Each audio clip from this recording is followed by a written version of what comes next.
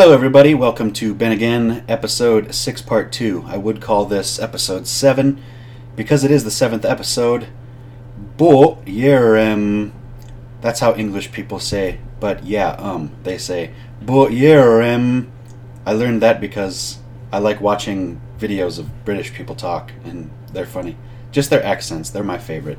Anyway, but yeah, this would be number 7, but it's number 6, part 2, because unfortunately, at the end of number 6, part 1, I was cut off, and apparently in the middle of a story that needs to be finished, I'm told.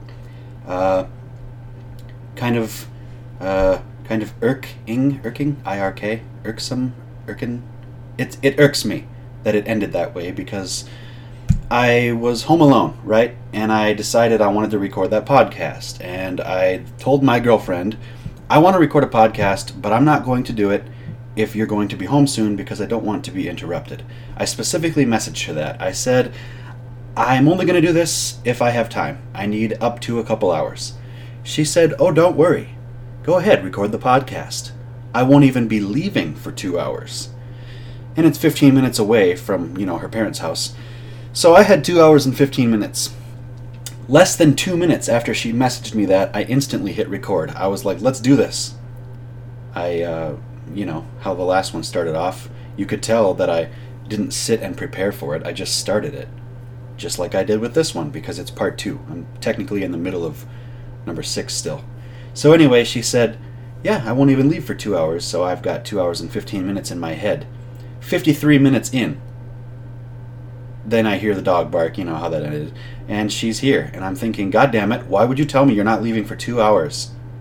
If I had known you were going to be home this soon, I would have waited. I hate being interrupted. And if you've never tried to record a video or a podcast while someone's home, it's fucking weird. They're just listening to you talk to yourself into the microphone by yourself. It can't be done. It feels too weird. So yes, I'm home alone right now. Taylor left for work a little bit ago. I hope to return to work of some sort soon myself. I'm really getting sick of being home all the time, especially in winter when you're just trapped indoors. Super depressing. I understand the seasonal depression, because when winter hits, every day the sky looks white, the ground is white, my skin is white. Ugh. I guess there's no problem with white skin. Anywho, gonna finish up this podcast with some more stories. But first, formalities. Today is Thursday, February 1st, 2018. Like I said, this is number 6. How are you?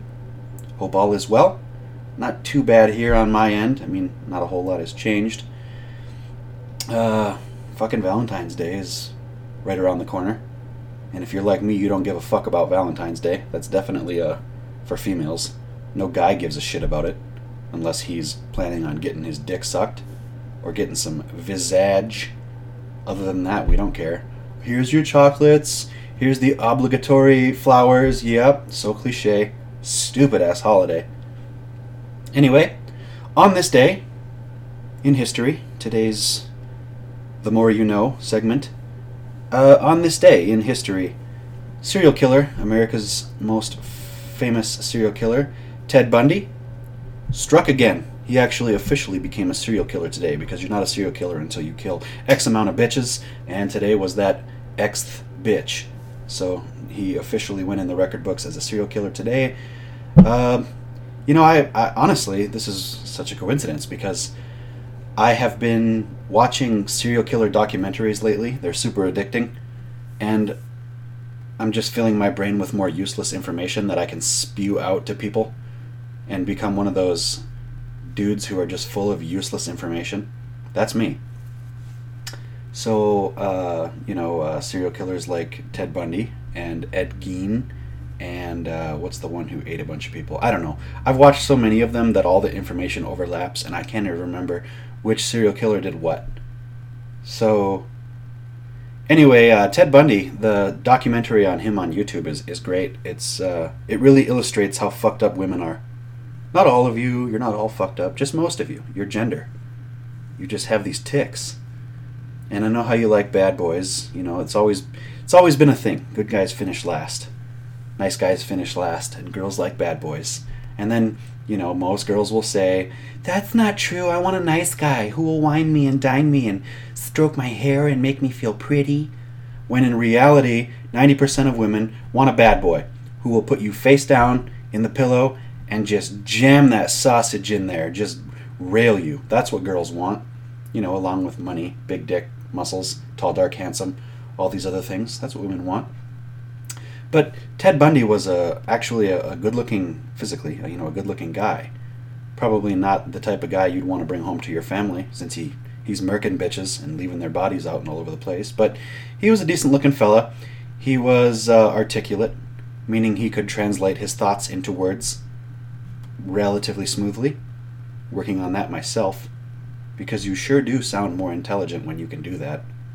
I think we all kind of bumble around in our head, and we sound great to ourselves, but then when we spew it out, people are like, "Who's this idiot?" You kind of stutter and forget words, and all these things happen smoothly in your head, but when you try to talk to people, you don't quite sound quite as Einsteinish as you do in your head. And you only get so many stutters before someone fucking finishes your sentence for you. "So last Thursday I get to it." We have short attention spans. You gotta do your shit, otherwise people aren't interested anymore. So Ted Bundy, one thing that I found just fascinating about him, besides the fact that he was badass and ballsy enough to represent himself in a court, he turned down a representative. He decided to represent himself, and he pretty much earned his law degree by reading books while behind bars, and became super smart and learned the lingo and paced around the court like he had done it 1,000 times. Pretty cool stuff. But women adored him. He was stabbing bitches in the chest and leaving their dead bodies all around, but women loved him. They thought he was so sexy. They would show up at his court trial, appearances, scantily clad. Scantily meaning, what's the nicer way to say slutty? They would send him naked pictures, I'm sure Polaroids back in the day, because they didn't have the technology to send high-definition pussy pics. But that was one thing they went over in the documentary, was most of his mail, and he got a lot of it, was from females who were sort of courting him in a way. They were sending naked pictures and love letters and basically showing support for someone who was picking them off one by one. But that's just women for you. They don't make sense. Never have, never will. Women don't have to make sense. Logic just isn't their thing. They're one of God's special creatures, and we must love them. Our only other option is guys. And if we're not gay, it's not a good option. Like my dad always said, why would you want a stinky, hairy, smelly, poopy butthole when you could have a plump, juicy vagina? If there ever was a chance that I would grow up gay, my dad solved that real quick. I was like, yeah, you're right. Why would anyone choose a hairy, stinky, smelly butthole over a plump, juicy, warm vagina? That alone should prevent so many people from going gay. So many guys. So anyway, yeah, that happened. Ted Bundy, not Al Bundy. And I guess that says more about women than anything, is that they not only love bad guys, they love dudes who are murking bitches left and right. They just love them. They can't resist it. They're crazy. It's in their nature. And, typical women, "Oh, I'm not like that. I'm not like most girls." Meanwhile, you go on one date with her and she's like, "Oh, oh, oh." That's a dick-sucking sound, in case you didn't know. Girls like to pretend that they're not like other women, but they are. They're all the same. 99%. Every once in a while you get a unicorn. One who's very pretty, very smart, funny, and actually not a whore. It's great. It's a great thing. You run into one of them, you count your blessings, son. So I'm going to pick up where I left off. I did listen to the last 5 minutes of the last podcast, and generally I will listen to a podcast before I upload it to make sure I don't sound like a complete doofus, because if I do, it will not reach the internet. So I listened to the last 5 minutes of it, and where I left off was my encounter with an older chick that I, always thought I would never have a chance with. It's something that as a young guy you always fantasize about. When you're 14 years old and puberty is hitting you hard, and you're just thinking, I just wish one of these older chicks would just whip her titties out and show me how it's done. And it's not that I was lacking confidence, but I was a realist, as I am now. I just thought, there's no way that this older blonde chick who is, what am I doing? I'm a young dude. I shouldn't be in this position. But here I am, I catch myself, I'm in her room. There's a chance to bang her. Looking back, pretty much every guy had a chance to bang her, and from what I've heard, talking to people, every guy did bang her. So it's not like I'm claiming to be some super badass here. She, if you had a dick, she'd fuck you. And it's weird because she could have been picky. She was gorgeous.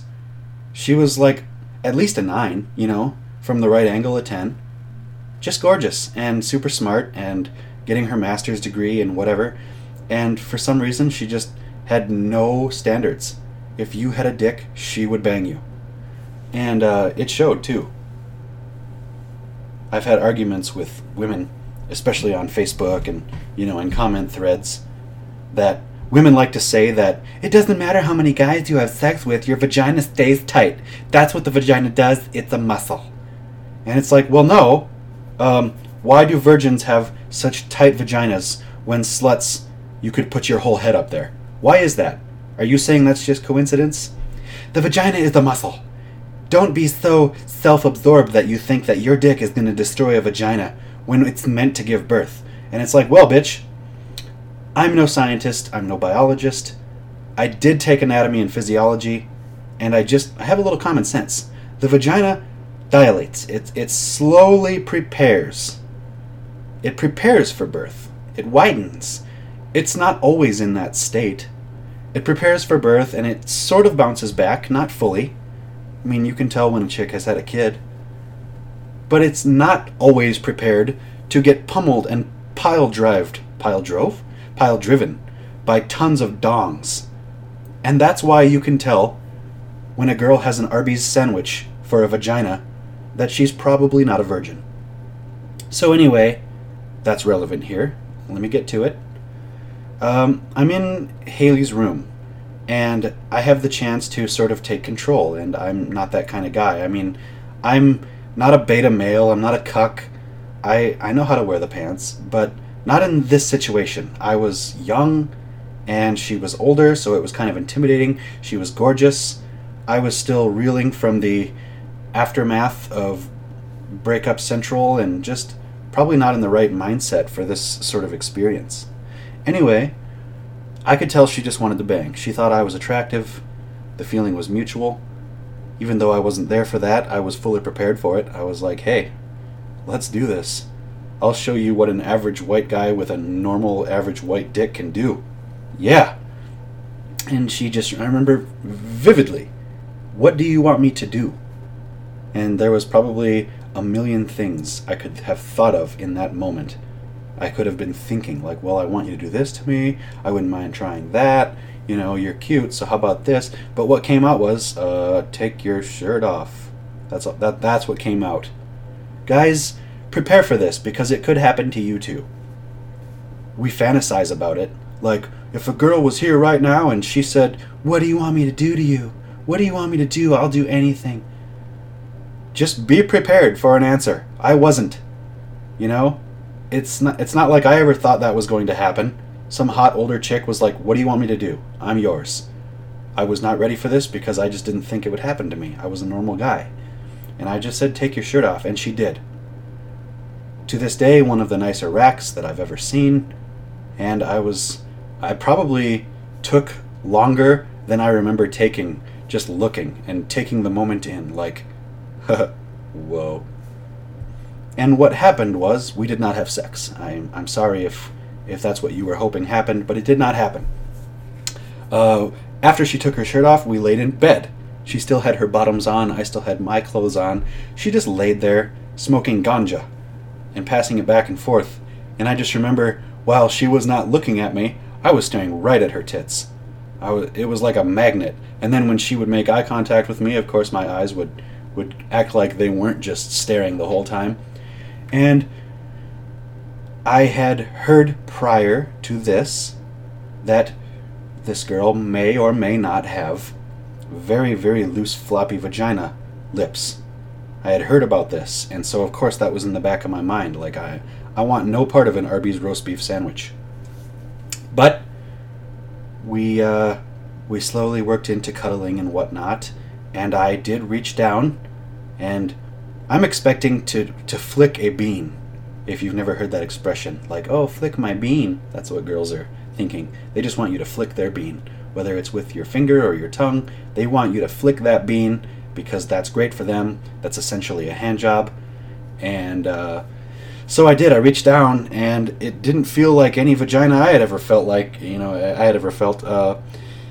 It felt like if you opened a bag of water balloons and dumped them on the floor and closed your eyes and reached down. That's what it felt like. A bag of water balloons, empty ones. Like rubbery and loose, and it didn't even feel like a normal vagina.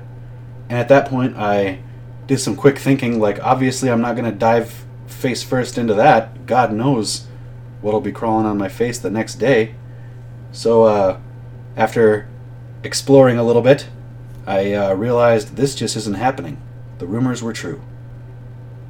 Haley, if you're listening to this, for whatever reason, I'm sorry. You need to have some sort of operation done. You gotta fix that stuff. I could have climbed inside of there twirling a cane. Insane. I had never experienced anything like it. So we didn't do it. We just kind of cuddled and fell asleep. And I woke up. I remember waking up going, whoa, it hit me again. Like, hot chick, big huge tits, right next to me. Whoa.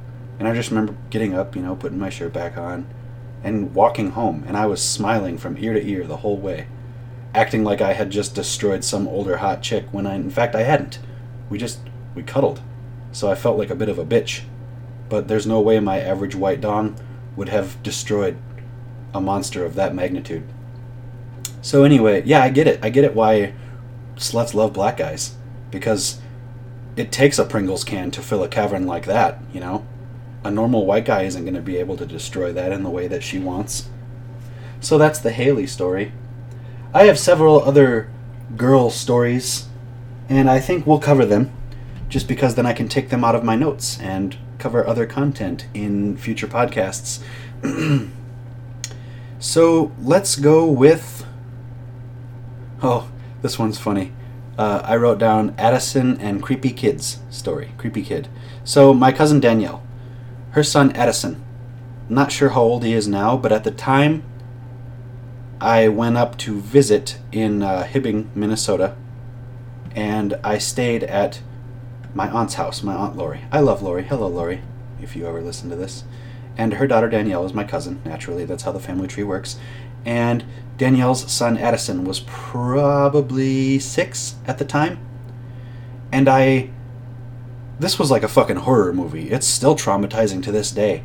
So it's dark. I'm sleeping, or I'm trying to sleep rather. I'm sleeping on the couch in their living room. It's very dark, but it is lit enough that if someone was in the room and they smiled at you, you could tell they're smiling. That's an idea of how bright it was in the room. Just dark, but light enough to tell figures, silhouettes. And so I'm laying there, and I don't know if I had just woken up or if I was trying to fall asleep, but it's like 2, 3 in the morning. You can hear the clock ticking because there's no other sound in the room. Tick, tick, tick. And I feel some sort of, I don't know, it's like a sixth sense, when you're being stared at. And I'm facing the couch. So I was sleeping on the couch, and I was facing the part that you would normally have your back on. And I feel like I'm being stared at, but I'm like, what the heck? There's only me, Lori, Danielle, and Addison here. 4 people. And all the bedrooms are upstairs, except for Lori's, which is on the main floor, but the door is closed. And so I'm just thinking, weird. And then I hear breathing. I hear... And it's almost like someone's out of breath. Super creepy. And so my heart sinks in my chest. I'm like, okay, clearly there's somebody in the room with me right now. Who is this? Did someone break in? I'm like, am I about to get stabbed? What the fuck?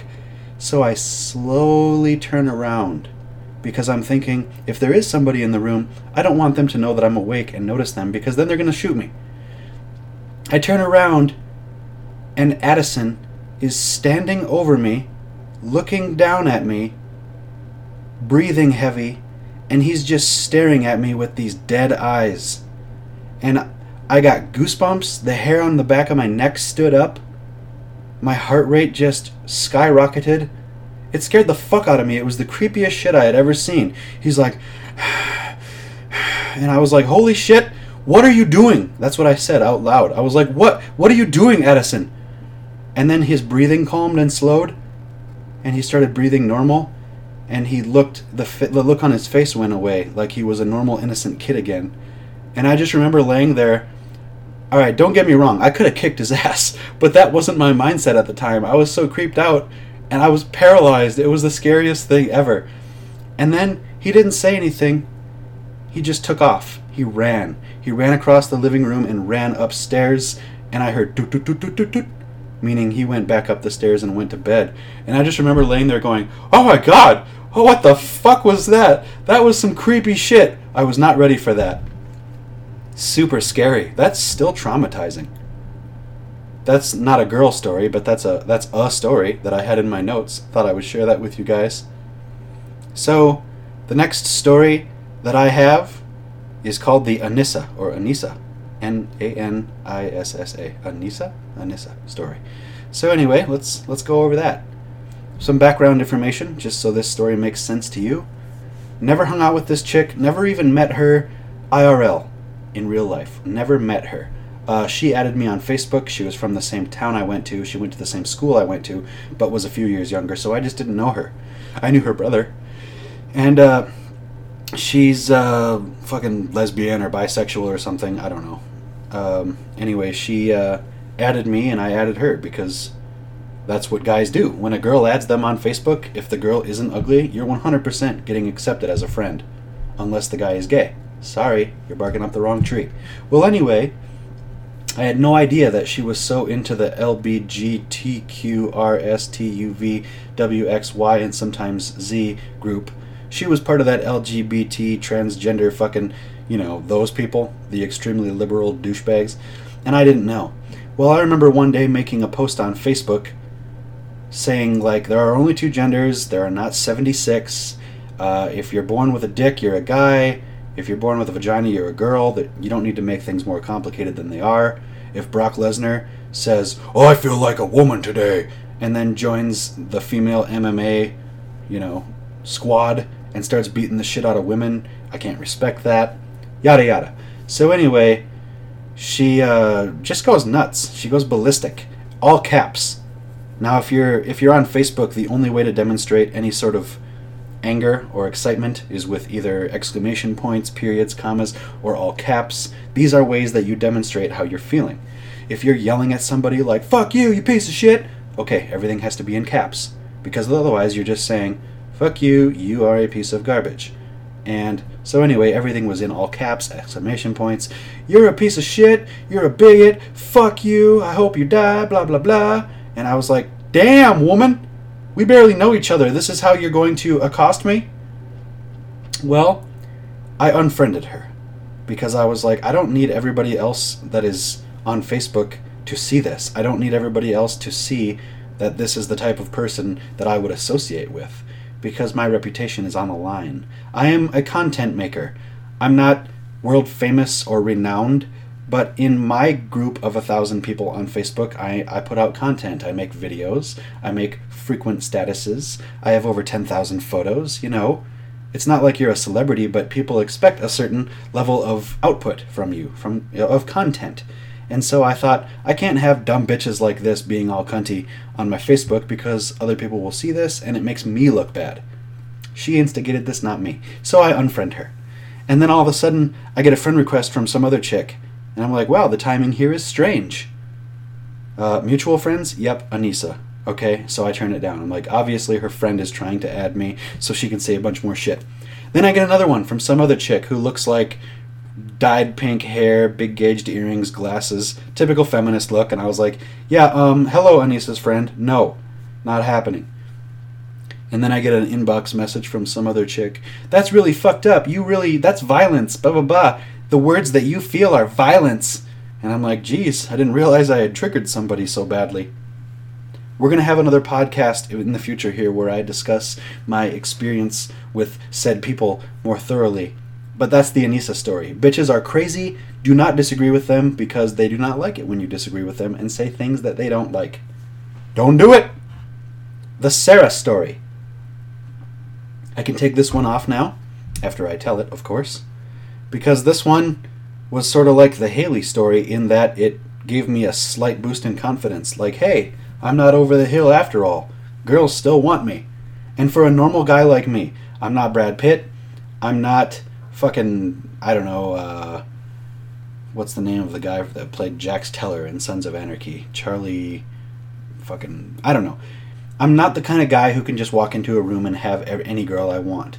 So for me, when a girl does hit on me, if she's attractive, it's a slight boost in confidence. Like, yeah, I still got it, baby. So anyway, I get a friend request from this girl named Sarah. I don't remember her last name, otherwise I would tell you, even though last names aren't important. Because fuck this bitch. But anyway, very pretty.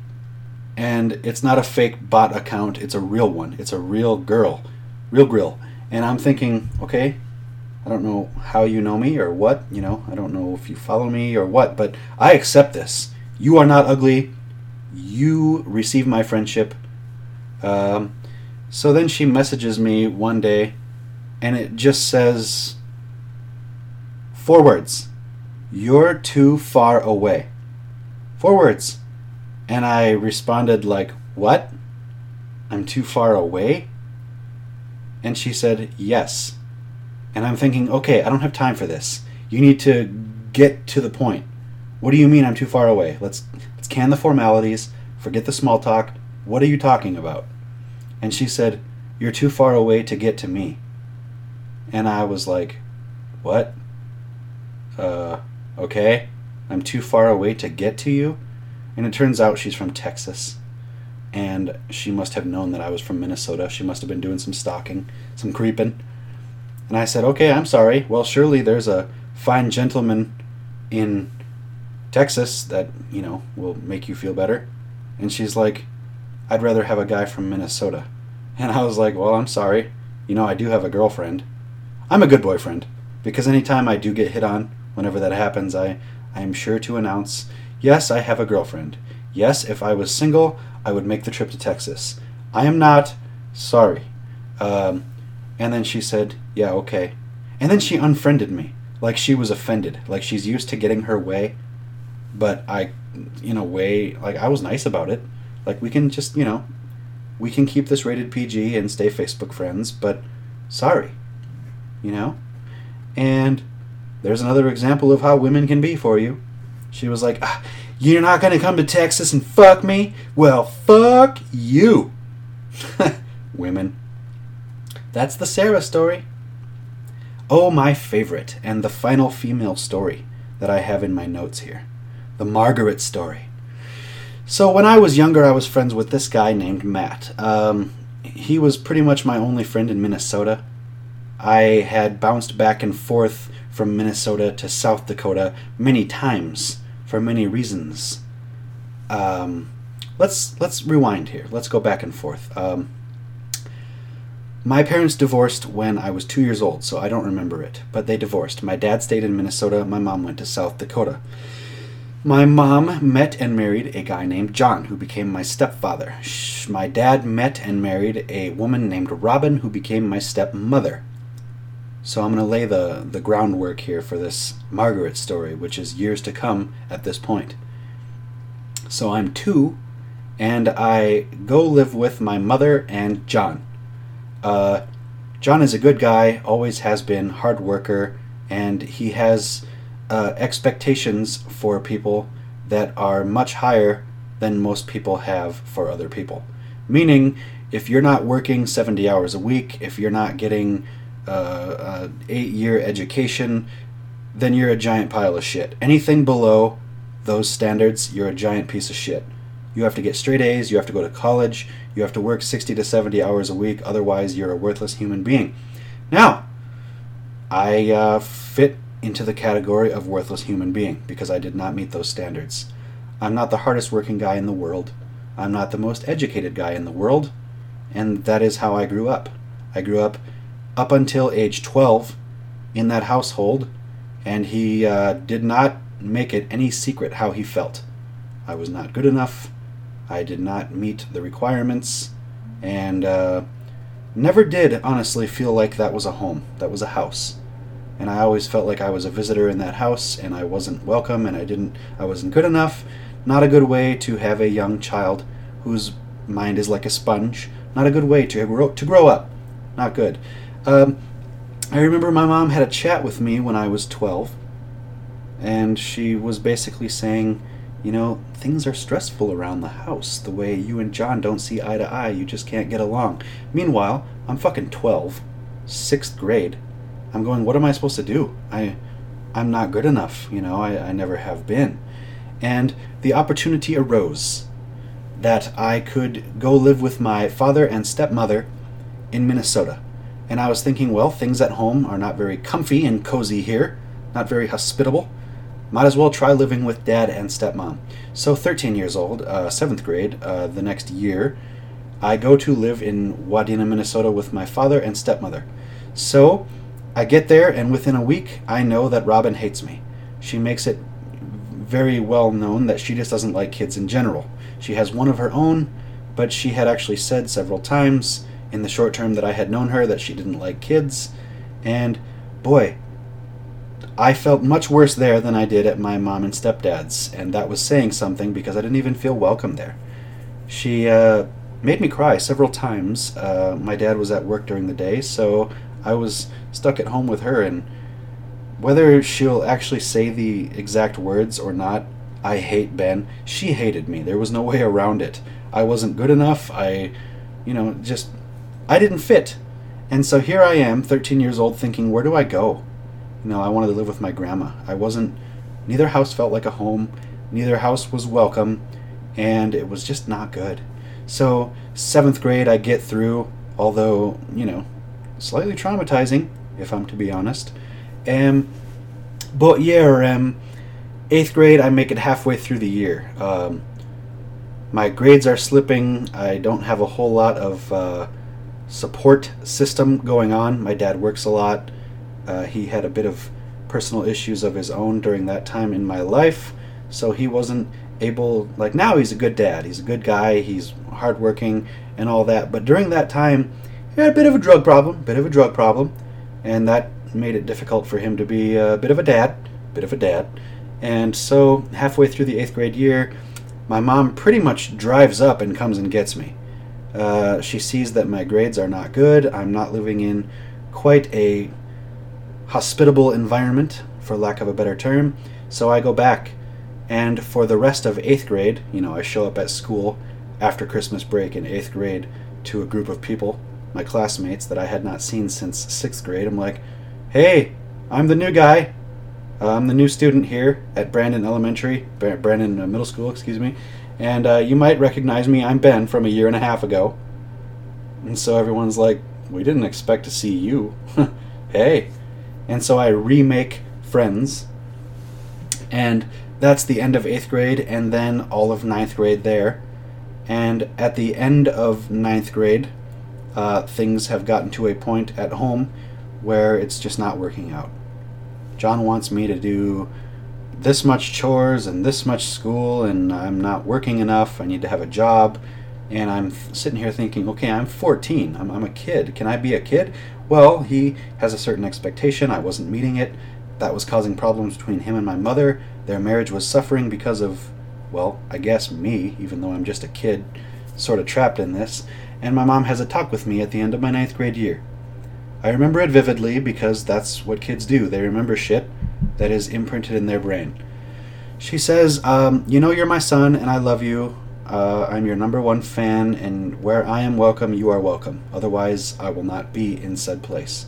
That said, it's just really not working with you here. You can stay here because I'm your mother, and where I am, you are. That's up to you. But I would recommend that you go back to your father's. And I'm kind of an old soul, and at that point I realize I don't want to make things tough on you. I don't want to put a strain on your marriage. I'll go, you don't have to tell me twice. I know exactly how, things are here. I know how I feel, and I know how things are. I'm not wanted here. Okay, so I go back to my father's and stepmother's. That's sophomore year, so I am 15. And all through 10th grade in Verndale, things are getting increasingly worse at home. Robin is really not enjoying me there. And I never got into trouble. I never had any legal problems. I minded my own business. Because of the way things were at home, I played a lot of video games and spent a lot of time minding my own business in my room. So it's not like, let's be objective here. It's not like I was the cause of the problem.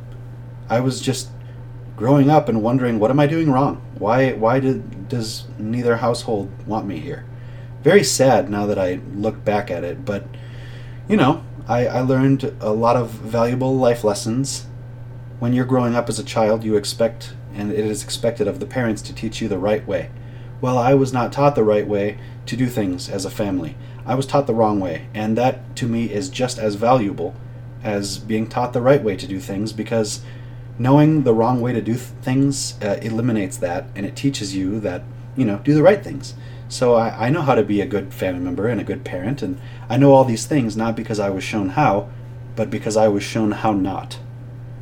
And so toward the end of sophomore year, I'm 15, and I remember my dad and Robin get into a bit of, a lot of an argument, and it's a bad one. Those walls were never thick enough. I could hear everything through the wall, the yelling, the screaming. I will never forget this. My dad and Robin are pretty much screaming at each other, and she throws a coffee cup at him, and because he has spider cat-like reflexes, he dodges it and it hits the wall and shatters. And I'm thinking, Jesus Christ, I've only seen this stuff on Jerry Springer, so this is my life. This is really happening. And I'm just like pretty much hiding in my room at this point, and I hear things breaking and yelling, and my dad leaves and shuts the door, and he yells, if things are so bad, then just fucking leave. And then she yells, it's me or him. Now I know, because of process of elimination, that she's talking about me. She's basically saying, it's me or him, Bob. Bob is my dad's name. And so I'm thinking, well, what did I do? Why doesn't she like me? I do the chores, I listen, I pretty much mind my own business.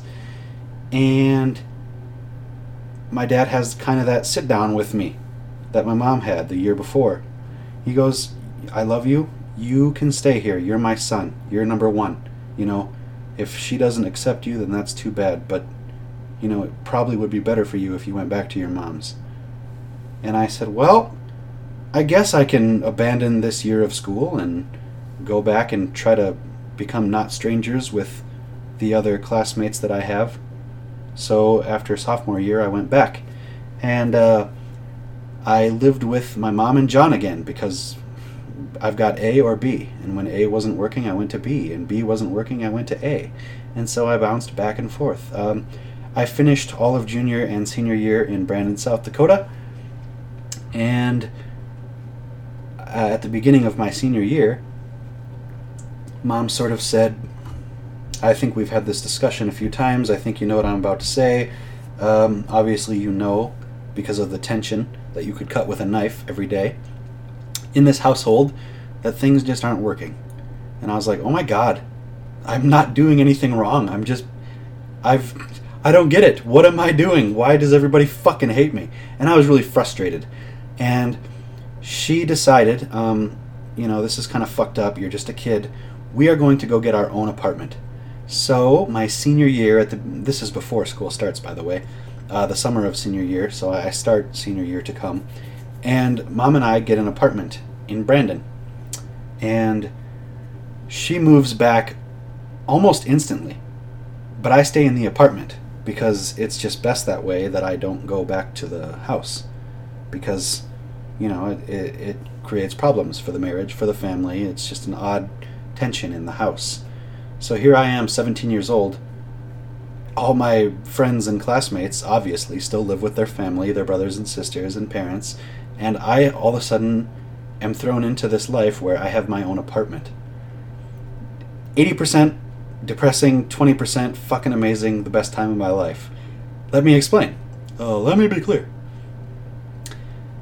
I knew that the reason I was there was because I had to be, it was very lonely. Most of the time. I had my first and only girlfriend at the time. I'm 17, and so you're just It's not like I've been with a girl before, but all of a sudden I've got a girlfriend and I've got my own place. And I've got friends coming over and we're smoking weed and we're drinking and I'm banging my girlfriend with double D perfect 17-year-old boobs. And life is just great in that aspect. But that's during the day, right? That's during the time when people are there.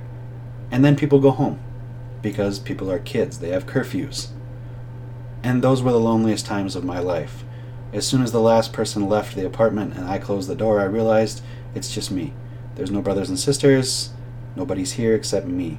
And so the nighttime hours of said apartment life were just very lonely and sad. And I just remember thinking, what did I do? I asked myself that a lot. 28 years old, still don't understand what I did.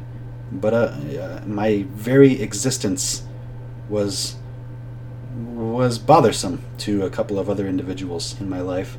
And because of that, there I was alone. So it was a love-hate thing.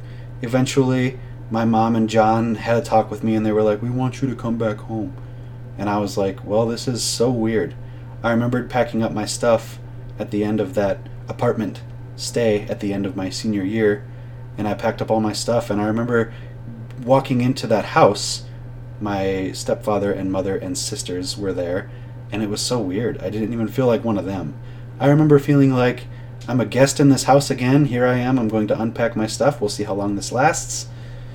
It was so weird because it didn't feel like it was my home. I was basically moving into someone else's house. Imagine that if you can. So yeah, needless to say, I had a great upbringing. Pretty amazing I didn't turn out to be a serial killer. I was raised in a super fucked up way, and I wouldn't wish it upon anybody. Not that some people don't have it worse. There are plenty of people who have it worse, but definitely not ideal. Definitely had an effect on who I am today, because when you're growing up, like I said, you're a child, your mind is like a sponge, and you're not meant to see or hear things that I heard. It's not supposed to go that way. You know, it's not healthy. And my sisters got a little bit of it, because, they were in that house too, but it was nothing like what I experienced. We definitely were raised very differently. So, after senior year, at the beginning of podcast 6, I explained that I went to college and didn't finish college because I was unable to fulfill my duties. Just couldn't fucking concentrate. Shitty upbringing, best friend committed suicide, grandma and grandpa are dead, got out of a long relationship, brokenhearted, super depressed, very dark times. In the words of George St. Pierre, the UFC legend, people have no idea how dark I am in my head sometime. He has a French-Canadian accent, and I thought I just portrayed it very well there. I'm going to pat myself on the back for that. Good impression. So anyway, the Margaret story. This is all lead up to the Margaret story. I needed to give you the backstory on all that because this explains why I'm in Minnesota and not South Dakota. So I did have a friend named Matt at the time. Matt was always a douchebag, but he was a friend of mine that was a douchebag. Not many people liked him, and even less people like him today. We'll get to that, maybe in a future podcast. We'll call it the Matt story. He was always very selfish, very, very lazy, huge douchebag. But I liked him. He was my friend, I stuck up for him. Most people didn't like him, and most people talked shit about him, but I stuck up for him because he was my friend. I knew he was a giant fag, but he was my giant fag, as a friend. And so he, one day, I think we were 20 at this time, 21, I don't know. We were old enough to drink, I guess, 21. So he messages me. He's like, what do you think of Margaret? And I'm like, well, my stepbrother dated her. She's 15. What more do you want me to say? She's fucking 15. She was very attractive, very physically pretty, a head turner. Like, physically, you don't get a whole lot better looking than Margaret was, but she was 15. So it's like, we gotta wait a few years before I really tell you how I feel here. This is weird. And he goes, well, I remember this one time you told me that The age thing, that's just a cultural thing. And I remember that conversation because it depends on where you're from, really. It's perspective. If you live in a third world country and you're in some fucking African tribe where they wear cloth over their giant BBCs, okay? As soon as the girl in the village has her period at 12 or 13, she's getting fucked, They're as soon as they hit puberty, boom, they're getting fucked by dudes who are like 40 in the village. They don't look at it as, oh, she's only 13, that's fucked up, you're a pedophile. Or as the English people would say, pedophile. They don't look at it like that. They look at it like, okay, she's become a woman now, she's 12, 13, but she had her period, so we're going to make children to further the village. She is a young mother now. Now in America, if you even talk about that, you're going to prison. Oh, I fucked a 13-year-old. Really? Okay, put your hands on the hood, sir. You're under arrest. As it should be, because that's our culture. In our culture, it's fucked up to bang a 13, 14-year-old girl. And I just remember telling him that briefly. Like, yeah, it just depends on where you're from, really, Some places it's 18, some places it's 16, some places it's fucking 12. But this isn't the Serengeti, motherfucker. This is America. And he goes, yeah, I remember you talking to me about that. So what would you think if I told you that I was dating her? And I said, well, I'm 21, whatever. And you're 9 months older than me, so 21, 22, whatever. And you're telling me that you're dating a 15-year-old? What? And he goes, yeah, I mean, age is just a number, right? And I'm like, yeah, till the cops find out. Then your ass will be in prison. I can't be your friend then, And so it turns out they were dating. Matt and Margaret were dating.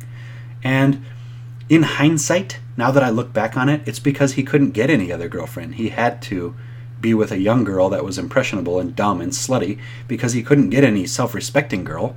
He's not exactly Mr. Looks or Mr. Personality, and he lied a lot and he stole a lot. He was basically just a giant loser, but he was my friend, so I stuck up for him. And I just remember thinking, how everybody knows that you're official.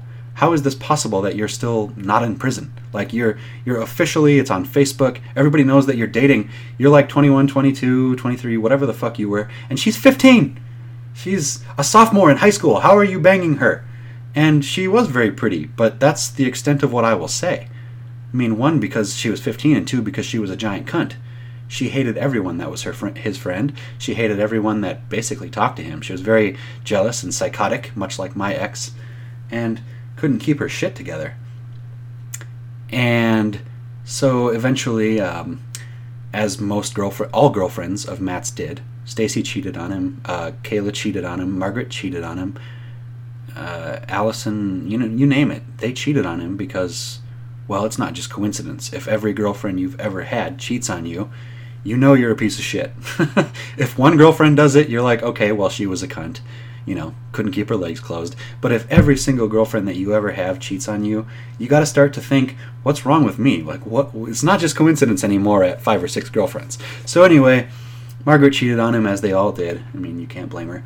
And so they're not together anymore. And Margaret gets after me one day, just randomly out of the blue. I'm at WeFest, which takes place once a year. It's a world-renowned country music festival in Detroit Lakes, Minnesota. And I'm at WeFest, backstage, meeting the celebrities, because Taylor, my girlfriend, her family gets backstage passes every year. They do the celebrity meet and greet, and they get their handprints in the cement and everything. So in return for that, I get to meet the celebrities. It's pretty cool. I check my Facebook while I'm back there, and I had made some sort of status about how sluts are just awful. I hate girls who can't get enough dick, and that's the highlight of their life. I just hate it when that's all you look forward to, is just fucking another guy. And adding another one to your beef curtain sandwich vagina number, and I hate that. I had made some sort of status about that on Facebook, and I hadn't checked my Facebook in a while, but then I check it, and all of a sudden Margaret has just blown up that post. Like, you're so judgmental, what the fuck is your problem? Why do you hate women so much? You're a bigot, you're a misogynist, you hate women, you don't want women to be sexual. And I'm like, whoa, easy, Dr. Phil. Go do this on someone else's post. I voiced my opinion. You can have your own opinion, but this is my Facebook page, and I will not allow you to be a cunt on it, because other people will see this, and as mentioned before, that makes me look worse. I already look like a jerk because I go against the grain and I voice my opinion, and a lot of people disagree with a lot of the shit I say, but I will never say something I don't mean. That's one thing I've never understood about people who talk shit and then take it back. I will never take it back, and I will never apologize, because I don't say things I don't mean. People get angry and they get flustered, and they're like, oh, and they say a bunch of shit, and later like, I'm sorry, I didn't mean it. Well, that's not me. What I say, I mean, and I meant it. I hate sluts. I hate girls that just destroy their pussies because they can't get enough mushroom. And Margaret was one of these girls. By the time she was 18, now I was friends with a friend of hers, okay? So she was probably more her friend than mine, obviously. But this friend of hers told me she's been with 44 guys. And I remember thinking, she's 18. What do you mean she's been with 44 guys? That's fucked up. And I remember thinking, well, Matt was 22 and banging her when she was 15. I guess it makes sense. You start at an early age. Probably wouldn't take long to get to 44. But I was like in denial. I was like, what the fuck? Close your goddamn legs. You're going to be so worn out and blown out and no guy is going to want you. Like, okay. So I remember making my rebuttal on Facebook, as you do. You type in your response like, well, you're a slut. Obviously you're sticking up for sluts because this really hit home, didn't it? If the shoe fits, wear it. I hate you too. Go be Dr. Phil somewhere else. Peace. So I unfriend her. I'm like, God, it really ruined my day. I don't need chicks who are giant whores trying to talk down to me. No thanks. And that's the Margaret story. That's really all there is to it, because I never heard from her again. I went from having a history with her because she dated my stepbrother, so I knew her then. She dated my, at the time, friend. Obviously no longer a friend, because eventually douchebag's gonna douchebag, right? I had stuck up for him enough. I had defended his name enough, but I just couldn't do that anymore after certain events. I couldn't stick up for him anymore. Like, I jumped on the bandwagon. Everybody doesn't like him. I don't like him now either. It happens. But Margaret, to linger on like that and then try to talk down to me, I was like, no, bitch, you don't get to do that. No, I don't. Now, you should always punch down, or up, rather. I'm sorry. You should always punch up. Like, if you're criticizing somebody, don't do it to somebody who is less than you, right? So I wasn't going to do that. She's less than me. She's beneath me. She's basically a cum dumpster, and she's younger than me, and just not a smart person, not a friendly person, and she's going to try and talk to me like I'm judgmental and a prick. I don't think so. It doesn't work that way. You know, 100% of successful people, 100%, you know what they don't do? The thing they all have in common is they don't criticize people who are below them. They don't have time for that. They don't stoop to their level and get into arguments with people. Like, do you think Elon Musk ever gets on Twitter and starts arguing with people who have criticism for him? No, he's busy winning. He's busy succeeding and accomplishing shit. And I do not consider myself on the level of Elon Musk. Nobody is on the level of him. That's just the example I used. I don't punch down. I punch up. You know? You strive to be a certain way. You don't look down and criticize. And so I just unfriended her. I was done with her. That's it. I don't have time for people like that in my life. So I don't say it if I don't mean it.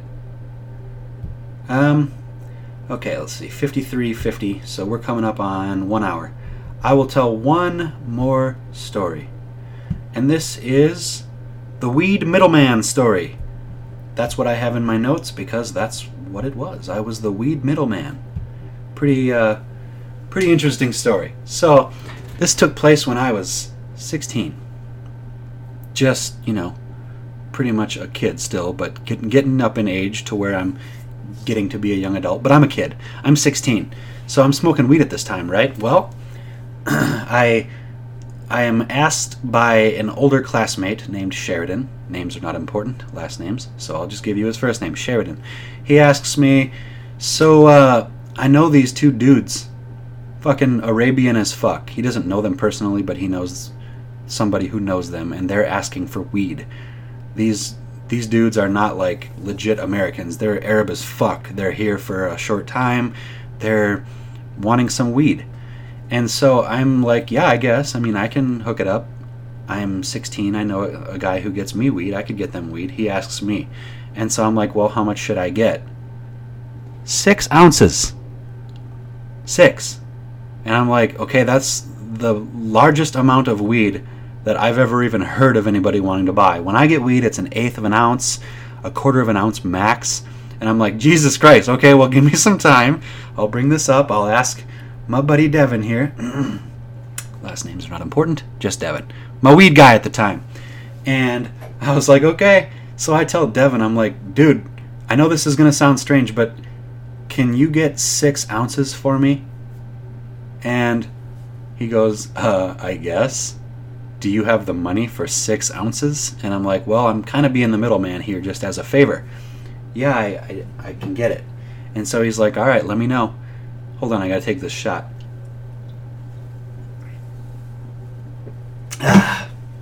Gross. Not much chaser left.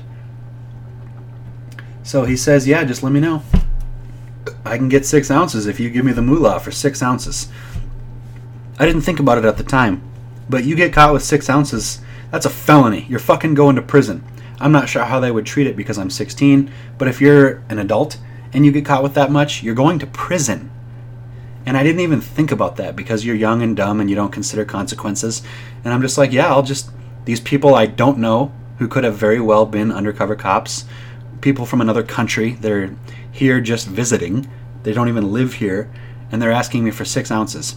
Should raise a bunch of red flags, but it doesn't because I'm 16, I'm dumb. And I was like, okay, yeah, sure. So I get back to Sheridan and I'm like, yeah, I can get 6 ounces.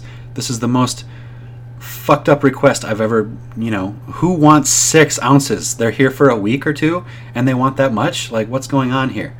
No red flags. I'm 16. Forgive me. So I get the call from Devin. He's like, yeah, I can give you the 6 ounces, but I'm going to need the money. Like up front. I can't just front 6 ounces. And I'm like, yeah, I get it. That's understandable. So I meet up with Sheridan, who gives me this money from these 2 dudes I've never met and don't know. And so all of a sudden I have a shit ton of money. And I think Devin charged like $250 an ounce or $300 an ounce. Anyway, it's less than $2,000, but it's a shit ton of money. It's like $1,800, $1,600. I don't remember exactly. It's a lot of fucking money, more money than I've ever held. And so I get $1,600, and looking back, could have easily just run off with it and been like, "Fuck you," but I didn't, and I'm glad I didn't. I'll get to that.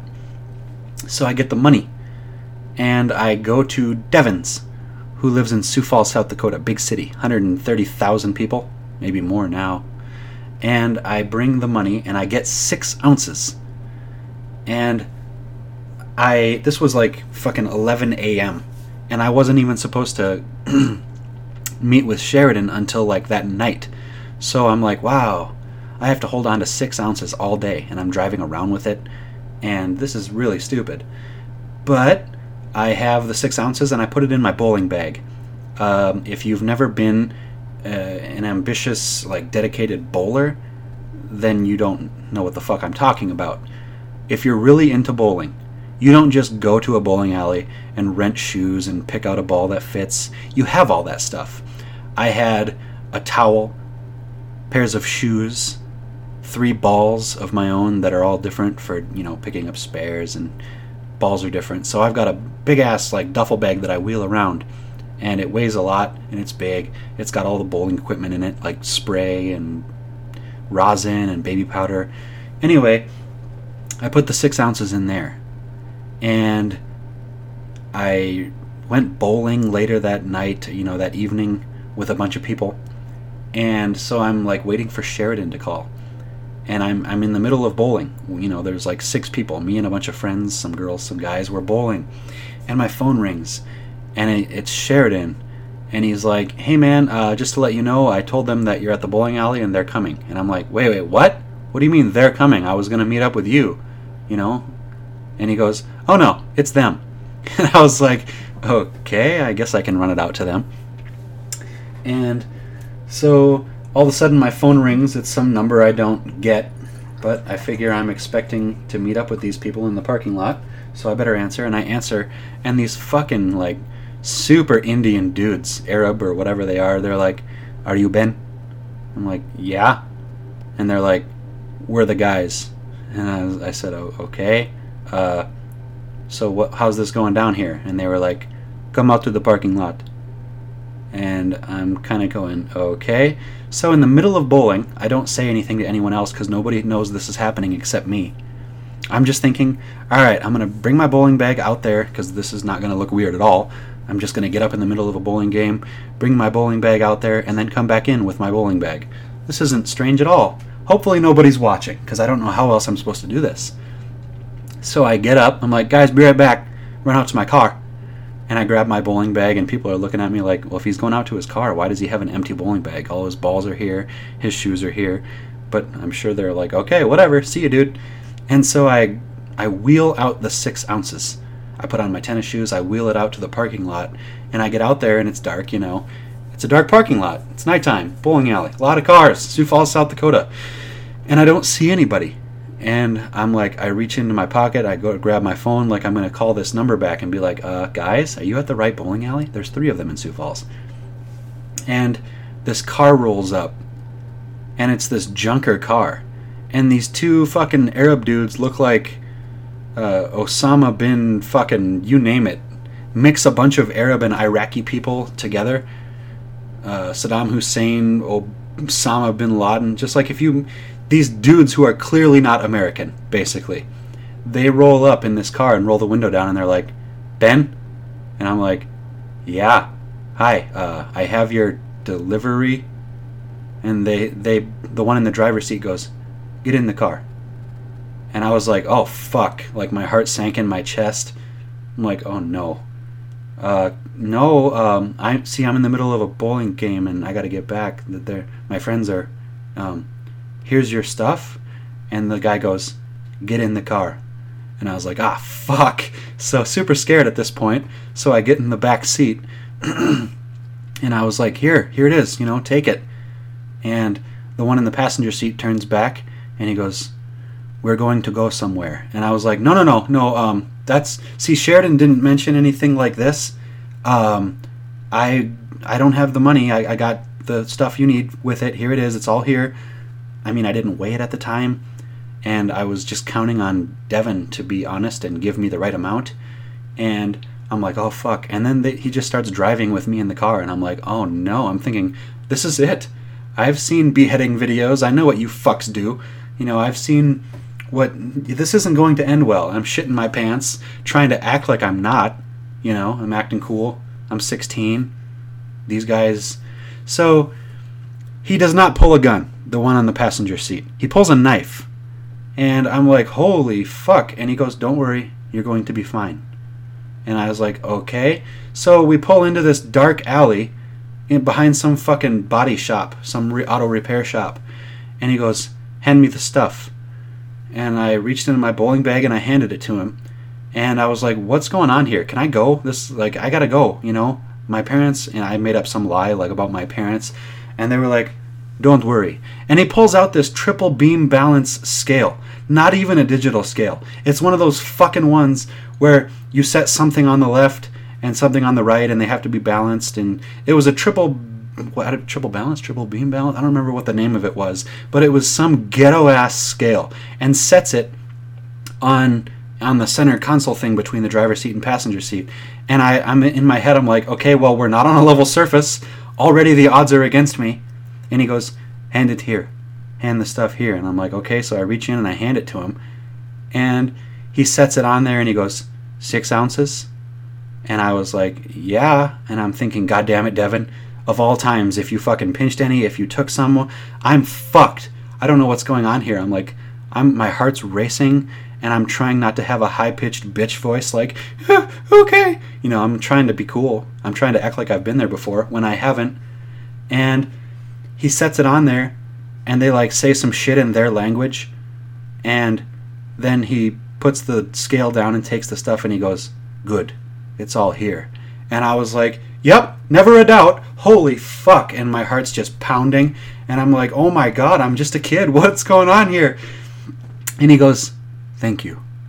And then we drive out of the parking lot, and we head back to the bowling alley. And he unlocks the door and he goes, thank you. You can go back now. And I was like, oh my God. And I get out of the car and I close the door behind me, and they just drive off. And I'm standing there and my heart's like, dun dun dun dun dun dun. And I'm like, okay. And so I walk back in and I go back and I sit down, and they're like, dude, we waited long enough for you. We just bowled for you. And I was like, yeah, okay. And they were like, what's up? Where did you go? Are you all right? And they're looking at me, and I'm like, I didn't feel good. You know, I made up some bullshit. I'm sure they all were like, yeah, okay, what did you do, druggie? Go out and smoke some crack? You know, they're looking at me like, he looks like he's seen a ghost. And I remember thinking at the time, like, I was counting my blessings, like, holy shit, that was so fucked up. And then I text Sheridan, I'm like, what the fuck? And he goes, what? And I'm like, that was so fucked up. And he goes, what? Did you give him the stuff? And I said, yeah. There was a lot more to it than that. And he goes, oh, well, like, how'd it go? And I explained everything to him, and he goes, dude, I've never met those guys. I just, you know, I know a coworker who knows them, and they just said they were going to go get it. I didn't know, you know, any of that was going to go down. And I was like, what the fuck? That's the last time I do some shady shit like that. It was one of the scariest moments of my life. And to this day, even. Like, I would freak out now, even more so, if that happened. And then for him to be like, oh, I didn't know him. I never met those guys. I was told by my coworker guy that they're going to be meeting at the bowling alley and picking up their stuff. And I was like, what the fuck? What the fuck?